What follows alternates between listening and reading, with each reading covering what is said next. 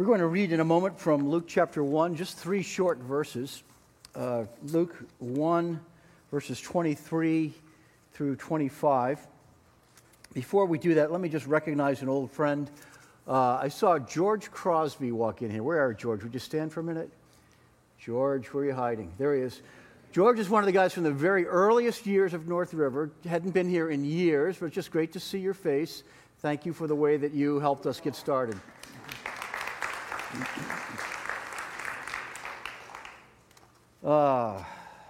I just want to add a thought to what Christy said a moment ago about these cards. Part of what we're doing on Christmas Eve this year is we're experimenting a little bit. We noticed the patterns since COVID started of when people come to these 3 Christmas Eve services we've had. And the trends have moved earlier and earlier so that the most lightest attended was our 5 o'clock service on Christmas Eve. So, with a lot of creativity, our team decided to experiment. We've been experimenting for the last 3 years with this hybrid model. And we thought, what if we try to make an advancement with the online portion of this? And we take some of the energy that went into that 3rd service, and we set our team loose to create a slightly different service that is tailored only for online. So that's the reason for the switch.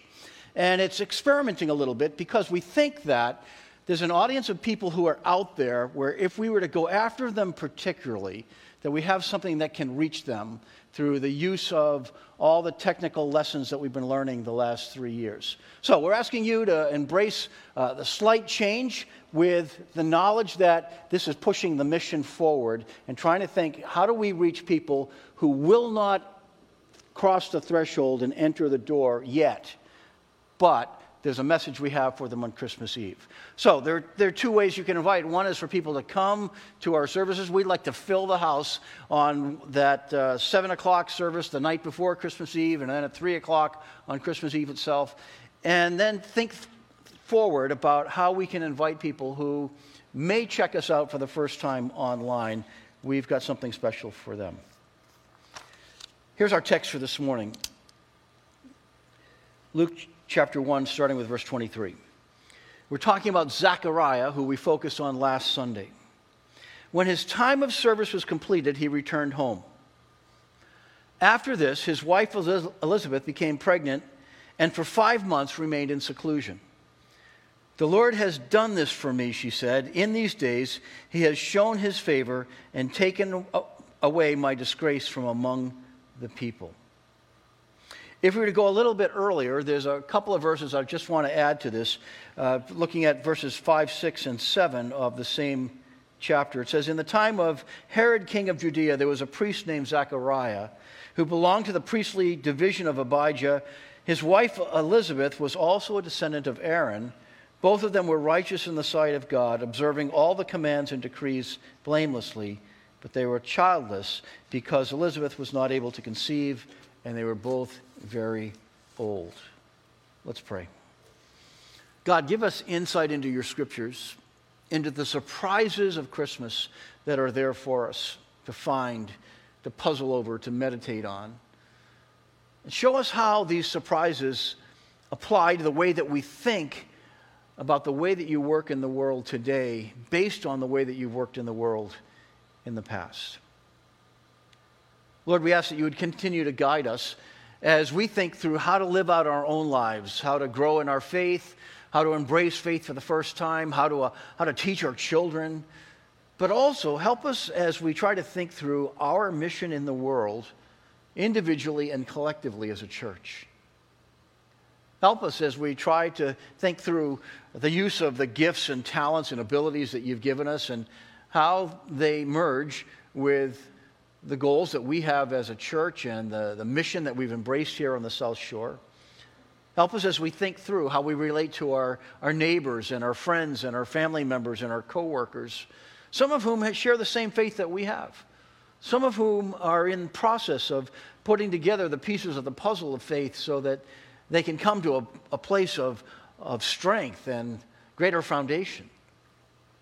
Yet some of those do not understand how all this makes sense. They do not understand how much freedom you give to the soul that leans on you and finds its rest in you.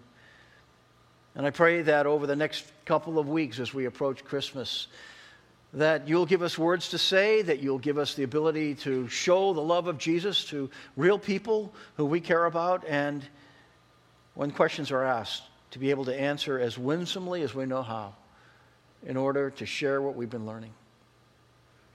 Lord, I ask that you would meet our needs. You know the struggles that people have as winter approaches, as the cold comes in and finances are tight, and we ask that you would continue to supply every need that we have.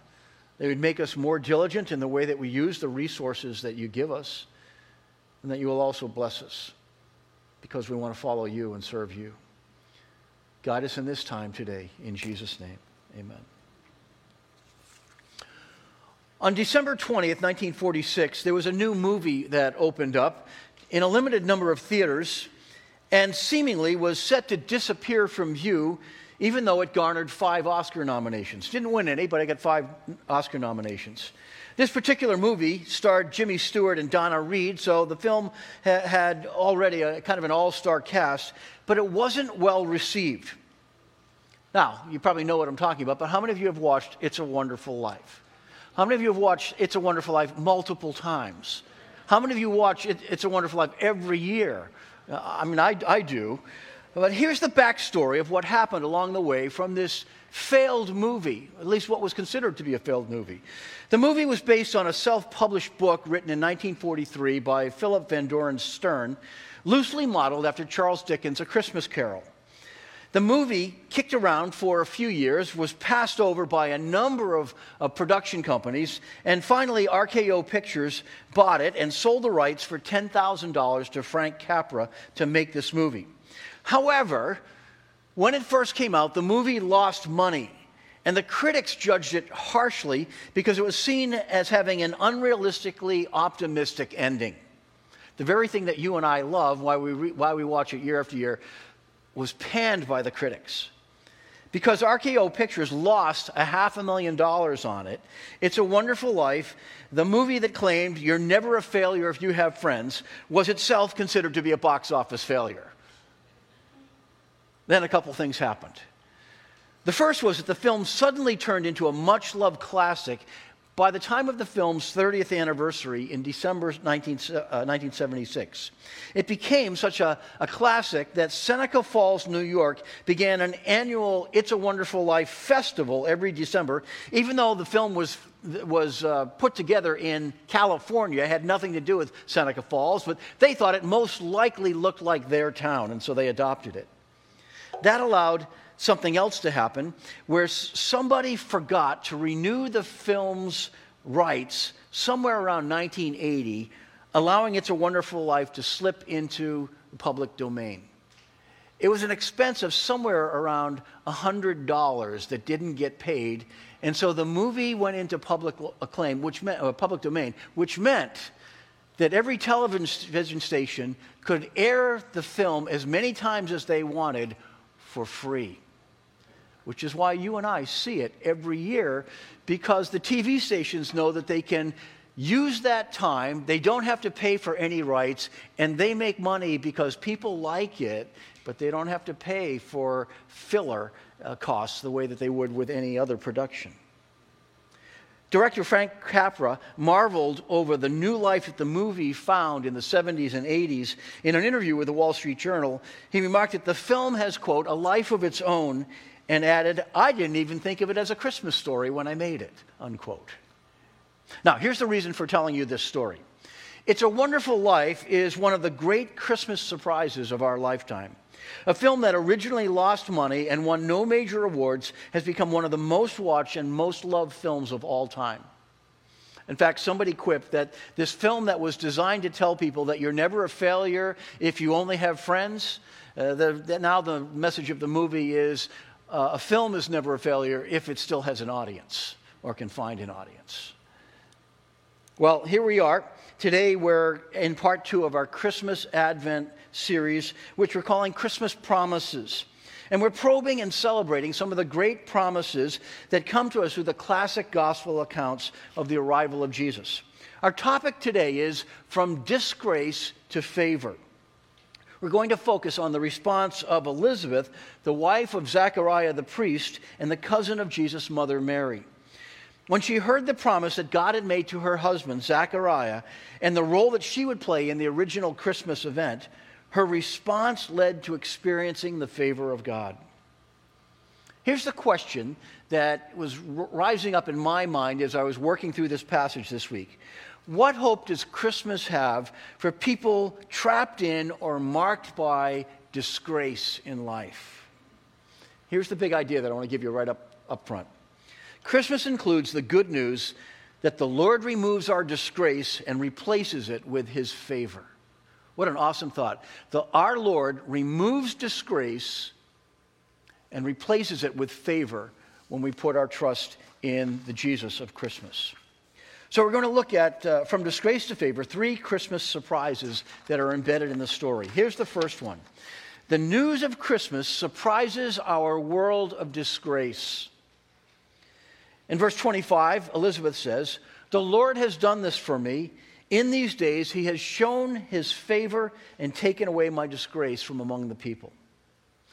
A few years ago, Pope Francis wished his audience at Christmas he said, Christmas is, I wish you a Christmas rich in surprises of Jesus. I think he was onto something here, that Christmas is rich in the surprises of Jesus. As we've already seen in this series, Christmas is full of surprises. The first surprise was when the angel of the Lord met with Zechariah in the temple as he was serving in the Holy of Holies. He shocked him with the news that God himself was breaking the silence that had been going on for some 400 years between the last prophetic utterance that God had given about the future and that point. And then he told Zechariah that he and Elizabeth would have a son in their old age, and he would play a critical role in the coming of the Messiah. We saw that with the angel's announcement, Christmas hope began to break out. The Lord was lifting the veil and revealing what he is up to, and with these words and instructions comes hope. Hope that God is on the move. Hope that the great silence is over. Hope that God remembers the suffering of his people. And personal hope for Zechariah and Elizabeth, that God had heard their prayer and they would have a son. However, the words of Elizabeth let us in on the context of this promise as well. The context, according to Elizabeth, was an atmosphere of disgrace. She says, "The Lord has taken away my disgrace from among the people." Now, you're probably listening to that and thinking, disgrace is not one of the word concepts that shows up regularly for us in the Christmas season. Disgrace is not in the top 10 words that dominate our Christmas cards that you and I send out. I dare say that it usually doesn't show up at all on our Christmas radar. And yet, as I read the Christmas accounts again a few months ago, these words from Elizabeth just sort of jumped off the page for me. So here's the first observation. The news of Christmas surprises our world of disgrace. That leads to the second thought. The Lord of Christmas removes our disgrace. This is part of the Christmas message, that God is at work in removing disgrace when it falls upon people. Again, she says, "In these days he has shown his favor and taken away my disgrace from among the people." Verse 25. Notice the Lord's activity here. First, he sends an angel to announce the beginning of the year of Advent, so to speak. They don't just have a month of Advent, but there's a whole year of events that are beginning to unfold with the birth of John the Baptist and the birth of Jesus as well. Zechariah's wife, Elizabeth, is going to have a child. This child would become John the Baptist. And Elizabeth would be 6 months pregnant before Mary, her cousin, also comes to her and acknowledges that she is with child. Mary will bear Jesus the Christ. God was answering her long hoped for prayer. Not when she wanted it, not in the years and even decades when she was offering that prayer, but much, much later than she ever realized that would come to pass.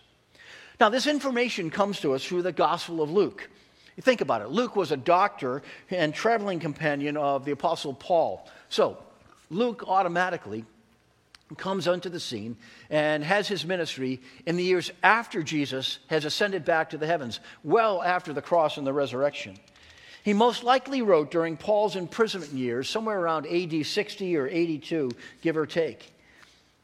60 or 62, Luke tells us in the opening verses of his gospel that he essentially interviewed everybody that he possibly could in order to set the story down right. And these birth announcements only could have come from Mary. This makes Mary not only the person that God used to bring his son into the world, it also makes Mary the informational source of several of the Christmas accounts. Mary had insights into these themes that most men would not have noticed. One of those themes had to do with this lifting of disgrace.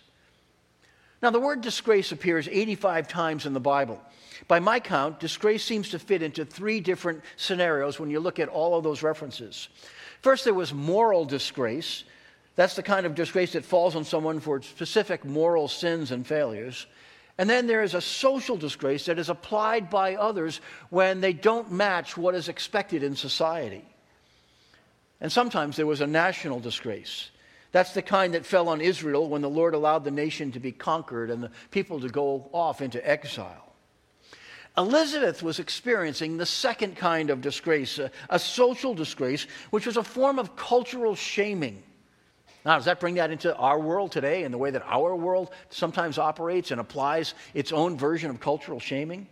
We know this was not moral disgrace because Luke tells us that they were blameless in the way that she and Zechariah had gone about living out their faith. That doesn't mean they were perfect, but they excelled in keeping the commands of God. And so God never looked down on Elizabeth with this sense of disgrace. Social disgrace is when the people of a culture look down on you with their own rejection. And so Elizabeth was looked down on by a culture that assumed that God's disfavor had fallen on any woman who was not able to conceive or bear children. This cultural bias is as old as the conflict between Rachel and Leah, the wives of Jacob. When Rachel was pregnant with Joseph, she said, "God has taken away my disgrace." And it seems that Elizabeth is directly quoting these biblical words that come from that earlier account in Genesis. There's a ministry called Mockingbird that discusses this kind of disgrace. One of the things that was written in an article called Disgrace and the Cross is that disgrace is the opposite of grace. Disgrace destroys, causes pain, deforms, and wounds. It alienates and isolates. Disgrace makes you feel worthless, rejected, unwanted, and repulsive, like a persona non grata or a person without grace. Disgrace silences and shuns. That definition helps us understand a little bit about how Elizabeth felt about this kind of social shaming that was happening in her life.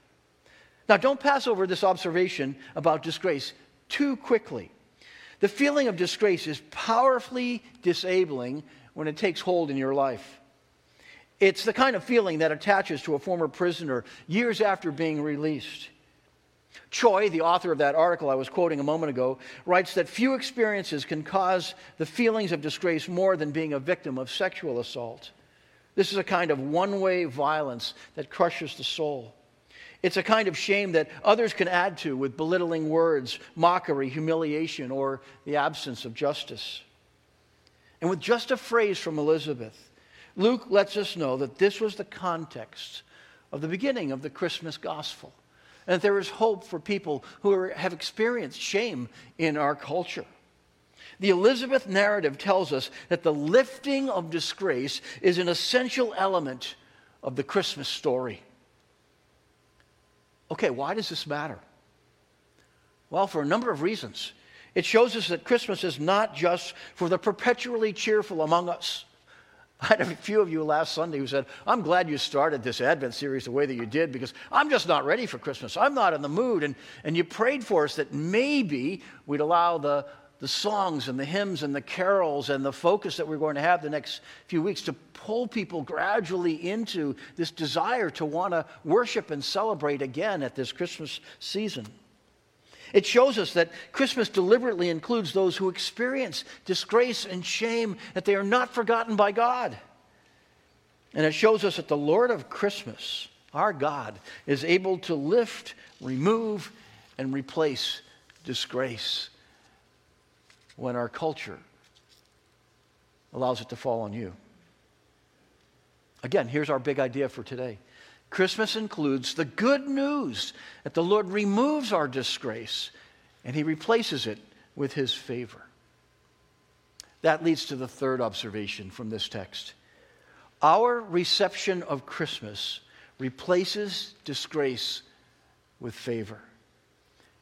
Our reception is so important. In other words, how we receive the news about Jesus and how we respond to Jesus. So let me go back to this whole paragraph of Scripture that we're focusing on this morning. When his time of service was completed, he, Zechariah, returned home. After this, his wife Elizabeth became pregnant, and for 5 months she remained in seclusion. "The Lord has done this for me," she said. "In these days he has shown his favor and has taken away my disgrace from among the people." There are some very fine details in this account that are easy for us to miss.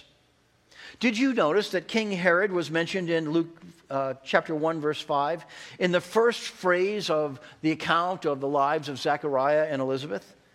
Okay, that deliberately locates the story in the time when Herod reigned over Judea. And that means that this is not a mythical, made-up story. Rather, it's rooted in real history and time. Herod is also listed, though, so that we will contrast his lack of reception in response to Jesus with Elizabeth's reception of the news of the gospel. When Herod heard the Christmas gospel from the Magi, he tried to kill Jesus. He tried to wipe every little boy who was 2 years old or under off the face of the map if they lived in and around Bethlehem. And we also see how Zechariah showed how not to respond to the news of the gospel. Zechariah responded with failure to believe the angel. And so the angel says, "Zechariah, you're not going to be able to talk until this child is born." 9 months of silence, which is awful for a priest or a pastor. It's just an amazing thought. Verse 23 is really interesting to me. It says that when Zechariah finished serving, he went home. You know what that means? I think there's some built-up marital humor in this part of the Elizabeth account. Zechariah had been serving in Jerusalem, wasn't his home. It was special duty that he had at the temple, which meant that Elizabeth was back at home. He has also been told, and we've learned through Luke, that an angel appeared, and even though they were old and beyond childbearing years, they were going to have a son. So without being able to talk, Zechariah had to go home, communicate this miraculous message from the angel of the Lord to his wife. Elizabeth had to go along with the plan. And he had to convince her in her old age to start trying for a baby. Here's where the humor comes in, I think. Let's just say that there may have been some challenges with all of that. Would Zechariah be ready and able to take on this challenge? He's an old man. I don't have to get graphic, but you know what I'm talking about. Would Elizabeth agree to a season of, we'll just call it intentional baby making in her old age? Some of you know what those years are like when you're trying and trying and trying and trying. What if she had given up on that part of her life for good by then? What if she thought this was just another ploy from old Zechariah to spend more time in bed with Elizabeth?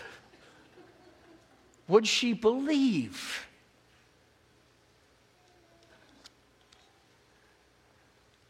And Elizabeth, as the song said that Dave and Kelly just sang a moment ago, saw the late answer as God's mercy in disguise.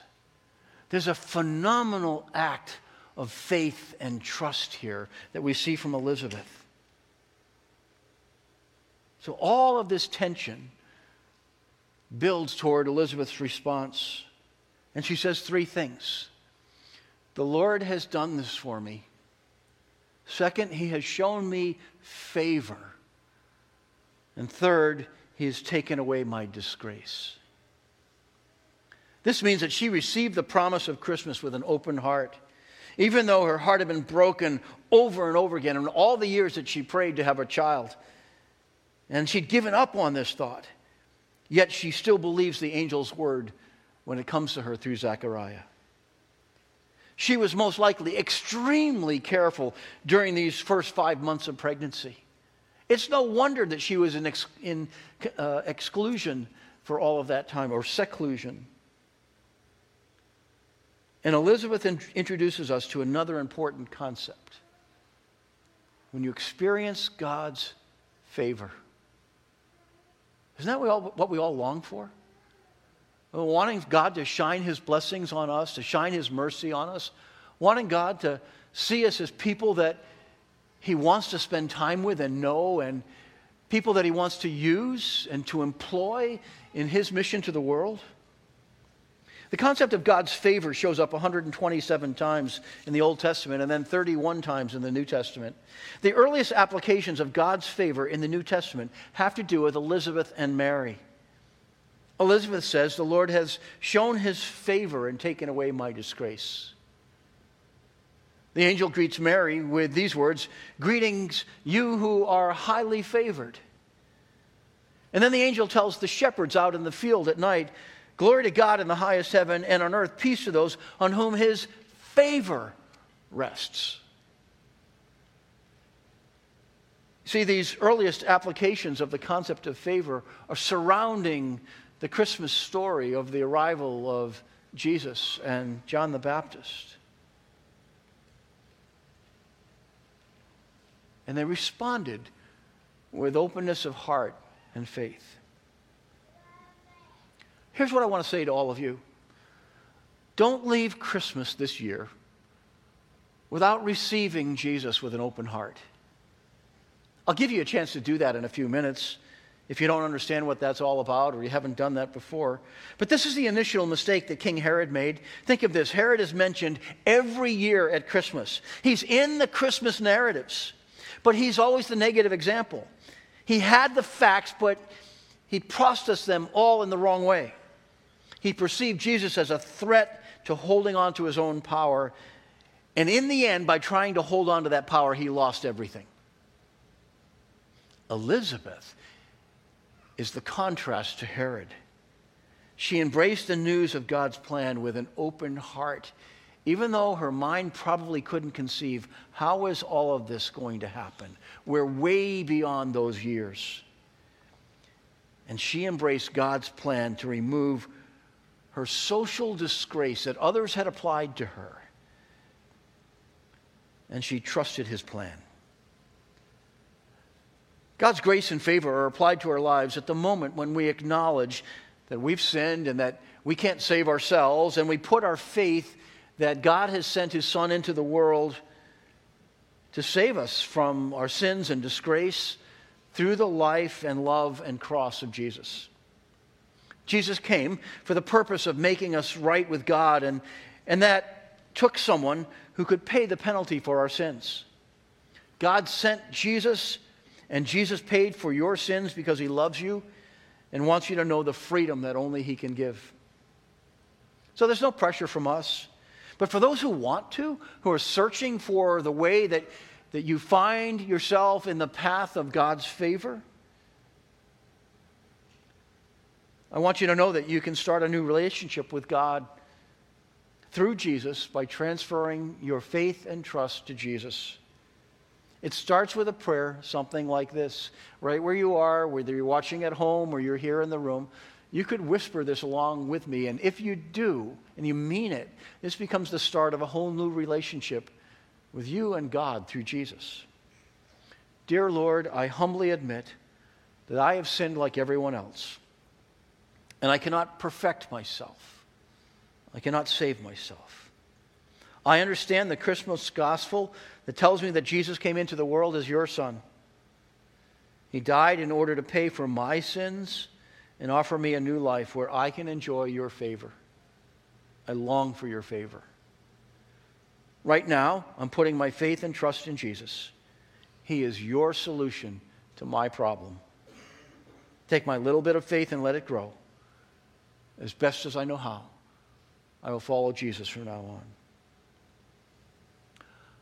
If you pray a prayer like that, and you begin to take the steps in following Jesus and every day make him a part of your life and whisper a few prayers to him and look at some words in the gospel, and your faith will grow. And you will experience something at Christmas that you've never fully known before, and that is you become part of the story when you too, like Elizabeth, have trusted in the Christmas gospel. But here's the good news. In our world, which can heap shame on people so fast when it's so hard to get rid of, Christmas includes the good news that the Lord that we serve removes our disgrace and he replaces it with his favor when we trust Jesus. Let's pray. Father God, I pray that you will allow this to be a Christmas that is filled with favor, filled with the removal of disgrace. Thank you that Jesus was willing to bear all of our sins and become an open disgrace for us when he was hung on that cross outside the city in a place of shame. That he would take forever all the penalties of our sins, all the shame that others try to heap on us, and nail it to that cross and leave it there. And Lord, we ask that you would allow us to operate as people who are not controlled by the shame of our culture or the disgrace of our culture, but are set free to really live with the freedom that we know that there is a God who showers his children with favor when we trust him and follow him and seek him. Lord, let all the wise men and women and students and children that we know seek Jesus this Christmas. It's in his name we pray.